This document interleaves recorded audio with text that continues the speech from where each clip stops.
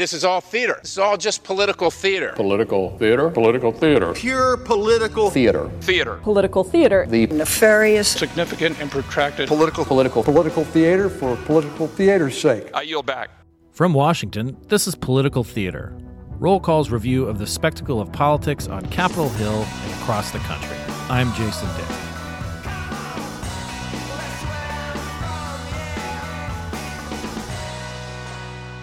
Let me tell you that Supreme Court justices have the life. On one hand, they get to completely remake the fabric of American society with just a few opinions here and there, expand or take away rights, depending on what that case is. And then as soon as that term is over, usually in late June, they get to break for the rest of the summer and even a little bit of the early fall before their next term starts in October. The justices make appearances in law schools, at seminars, in sort of nice places to be. We're going to talk about all that with Todd Ruger, our legal affairs editor here at CQ Roll Call. Todd, welcome back to Political Theater. Hi, Jason. Great to be here.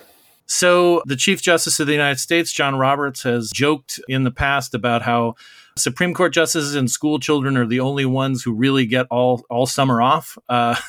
And basically, he's kind of right. I mean, once the term ends, regardless of how momentous it has been, and this past term was quite momentous, particularly with the Dobbs case, which overturned Roe versus Wade and expansion of gun rights in New York and so forth, just to name a couple. And then they get to just split. Like they don't have to even, I mean, I guess they could go back to the court for, to play some summer basketball in the basketball court there in the Supreme Court confines, but it's not exactly the friendly confines these days with the fencing and protesters and so forth. But they get to basically hit the road.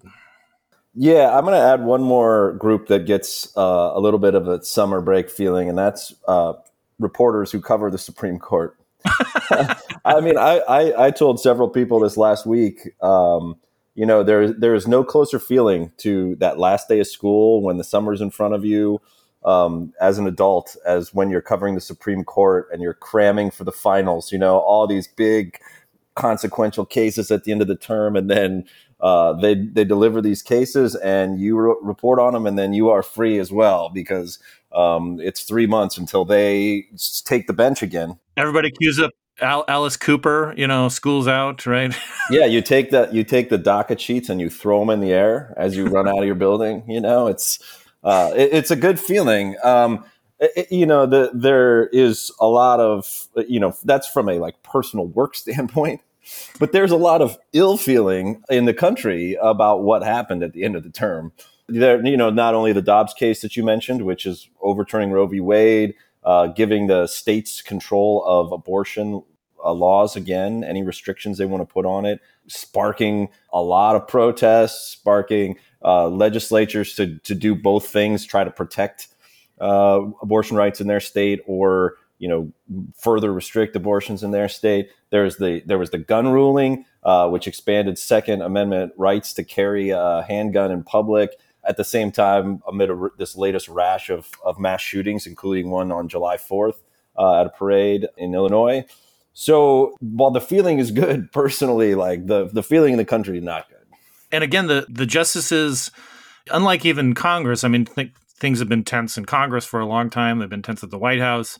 We've seen, sort of an unprecedented amount of ill will, at both, both political parties and both the White House and Congress.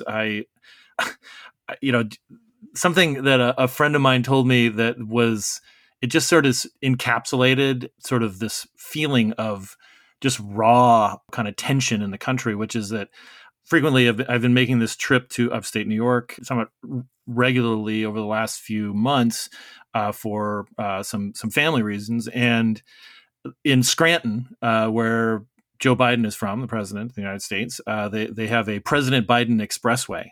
And this friend of mine was telling me that when he was dropping his kids off at their camp in the Poconos and driving through that area, he saw several people in the underneath the signs stick their hands out their window and flip off a sign that said President Biden Expressway, which it just seems kind of petty and childish and also like somewhat dangerous. Like that stretch of I-81 is incredibly tense and like people are like moving at really high speeds in the mountains. And it's just like, that just seems like where we're at. Were they Republicans or Democrats? Uh, Because right now you have Democrats are sort of upset at Joe Biden for what they feel is not doing enough to react to this abortion decision that they had months of warning on because there was a leaked copy. I mean, speaking of the leaked copy, you've got a cloistered. You have a typically cloistered Supreme Court anyway, right? Like they like to kind of just like not interact with the public as much. They don't like to testify on the Hill. They like to kind of stay aloof. And that leaked opinion put them under more scrutiny. It was the first time in modern history there was a leak of a draft like that. And they've now are doing an internal investigation to find out who did it. Clerks, justices. They put Supreme Court or fencing around the Supreme Court building itself. There were protesters at the homes of justices. Congress passed a law to protect the families of justices. Which, that was incredibly fast for Congress to do that. And so these are people that are not used to being in the spotlight that are now really in the spotlight this summer.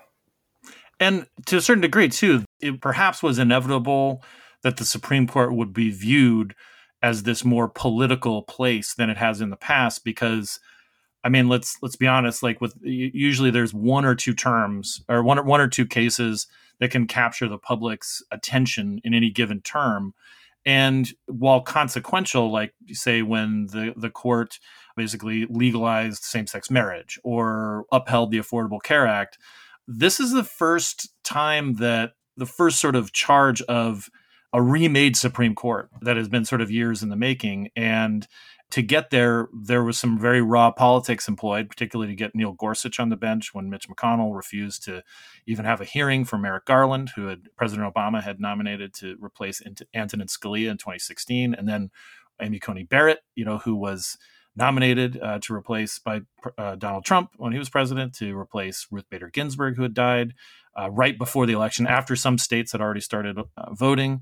I'm not saying that this makes it okay, this tension or this vitriol that is being directed now at the justices that was previously more reserved for Congress and the president, but they are now in the spotlight because of the politics that have shaped the court, and now they are weighing in on topics that there is no way to see them but political, like with abortions and guns. Well, yes, and I agree with that. And the other thing that they're doing is sort of flexing their muscle and stepping in and doing things that Congress hasn't been able to do, which is, like abortion policy. They are putting themselves more into sort of an active role in how the legal landscape is. And to that point, I mean, I'm not even sure how much of a break they'll get, because some of the stuff that they did this term is already setting off all these things that I said, like the state laws on abortion, state laws on guns. And the way that the stalemate in Congress, the partisan stalemate in Congress has been on some of these things, the continued focus on the court only seems to be ramping up, because that's where all these policy issues get settled ultimately. Like Congress isn't doing anything, so the states are doing it. There's lawsuits. Last summer, they got an emergency request to stop a Texas law from going into effect, abortion law that essentially, prior to this decision that they did in June, stopped abortions after 6 weeks in Texas. And it was contrary to all of the precedents, and they made them illegal. Not necessarily stopped abortions, but at least made them illegal. Correct. Well, it made it so that the abortion clinics didn't want to risk the big fines that this law had, at least $10,000 for every time you assisted a woman in having an abortion. And then they could be filed over and over and over. So it was almost like no limit to the fines. And so that, it closed down, shut it down. The women went to other states, et cetera. And so I think, that was something that happened over last summer, and they didn't step in. But they basically made this decision on this emergency docket, and you might see emergency docket petitions bubbling up from these states on abortion, contraception, traveling, some law about traveling interstate to get an abortion. Somebody might challenge that, and it gets, speeds through the court. And so they might not even get a much of a break. They might have stuff coming at them all summer that's contentious. My God, they might have to work 12 months. I mean,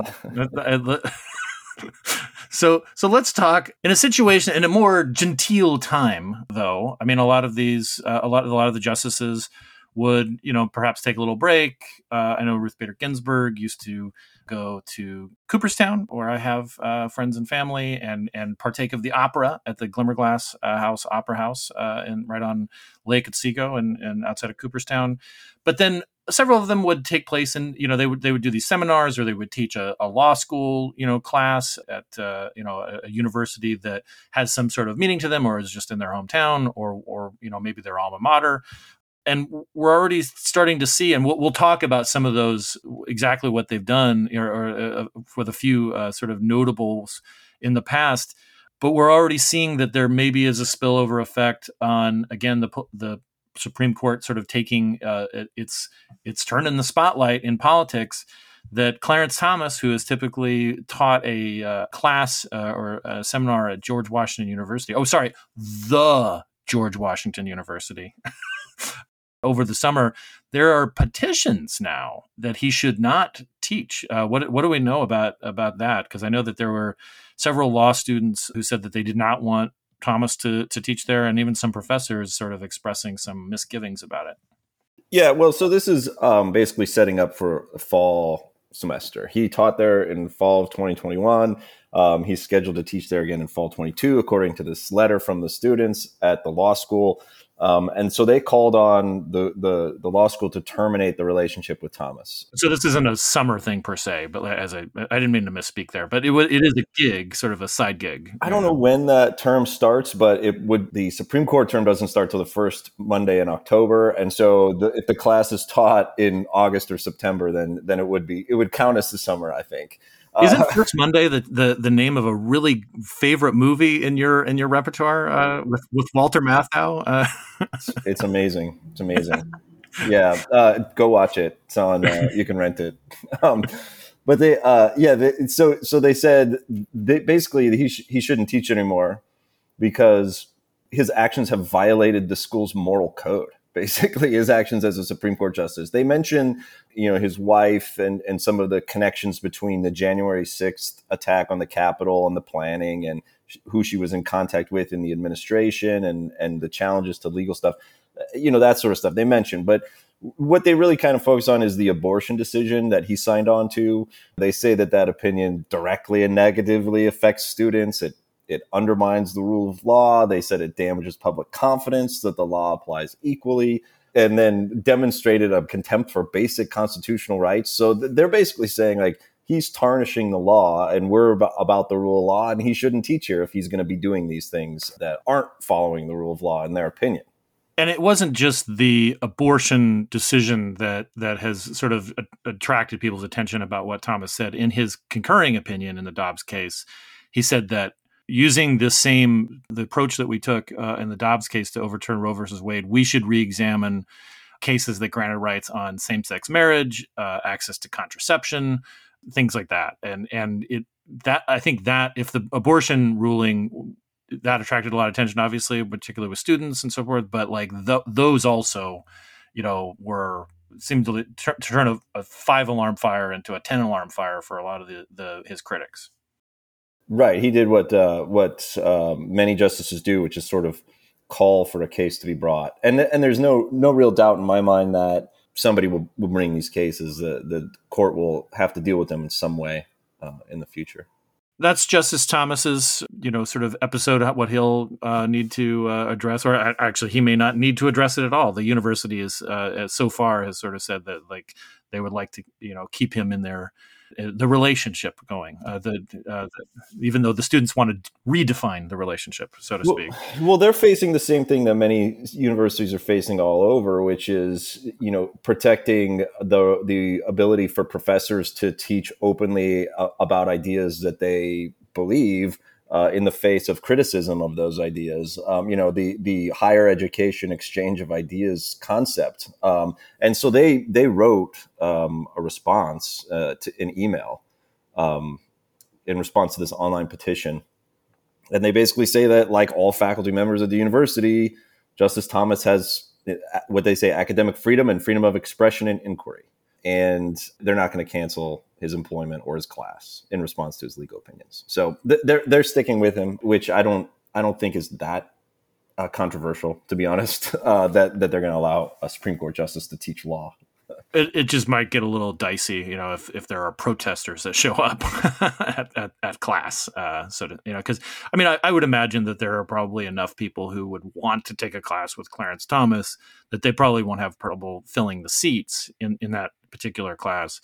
But it's just what happens then afterward, which gets into these questions of security, like how much is the university going to tolerate in terms of like people freely expressing their own, rights to protest, and how far does that go? Like when do they determine that it's gone too far or it's created a dangerous situation for students or for the justice himself?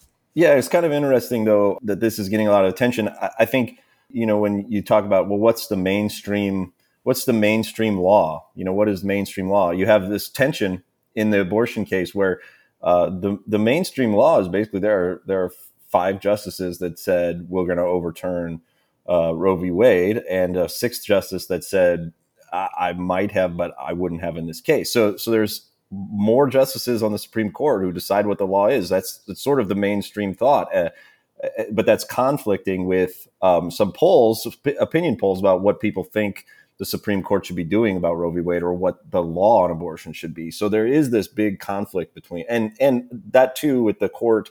On guns, there's a conflict between what the public thinks should be done with gun laws and arguably what the Supreme Court did with the gun law. So it's just creating this this conflict that it's like, well, he's not an extremist if you think about it in the terms of he's in the majority of the Supreme Court. Like that's what the majority of legal thought is at that level right now. So I don't see that conflict going away either anytime soon. So this could be kind of a turning point, particularly with, like the way, justices get around, just literally like they in the past, if you recognize the Supreme Court justice, or if you could name all 9 Supreme Court justices, you were in a very small minority of the population. They're more recognizable. They're under more threats. As you said, Congress actually passed legislation, something they don't do a lot of these days, to beef up security for justices.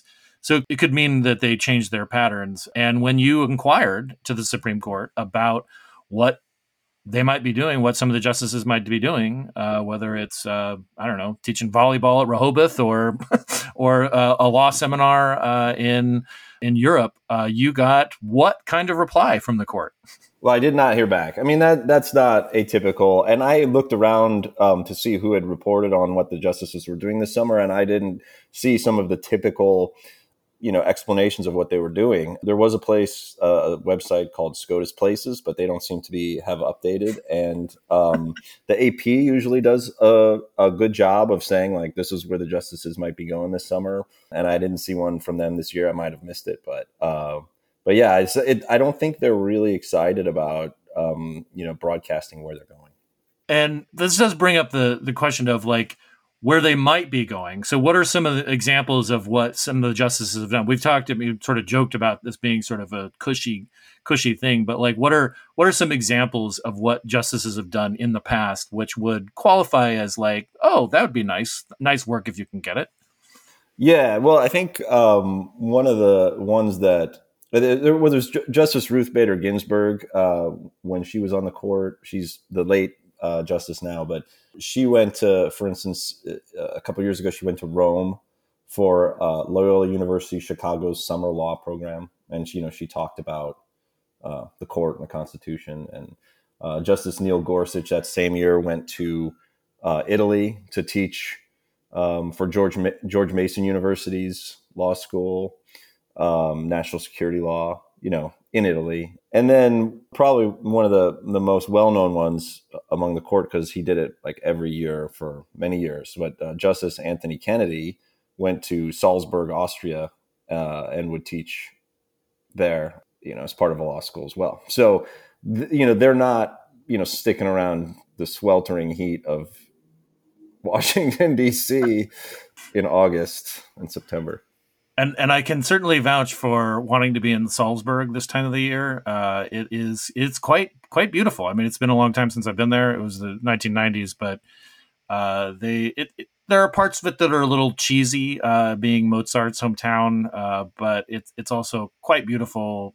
Weather is pretty nice, and there's also this crazy amusement park called Hellbrunn. I don't even know if it's still there, where it's so, I would say German, but it's Austrian. It's so Austrian, like sort of weird, dry humor. You go through this place and you have guides talking about, this medieval architecture and how people, like sat at these tables or whatever, and they invite you to sit, and then like water squirts out at you, like from the the chairs or from like different jets in the side of the walls, and they don't break character at all. They just keep on talking about this like it's the most normal thing, that like statues just like will squirt water at people walking through this like tour.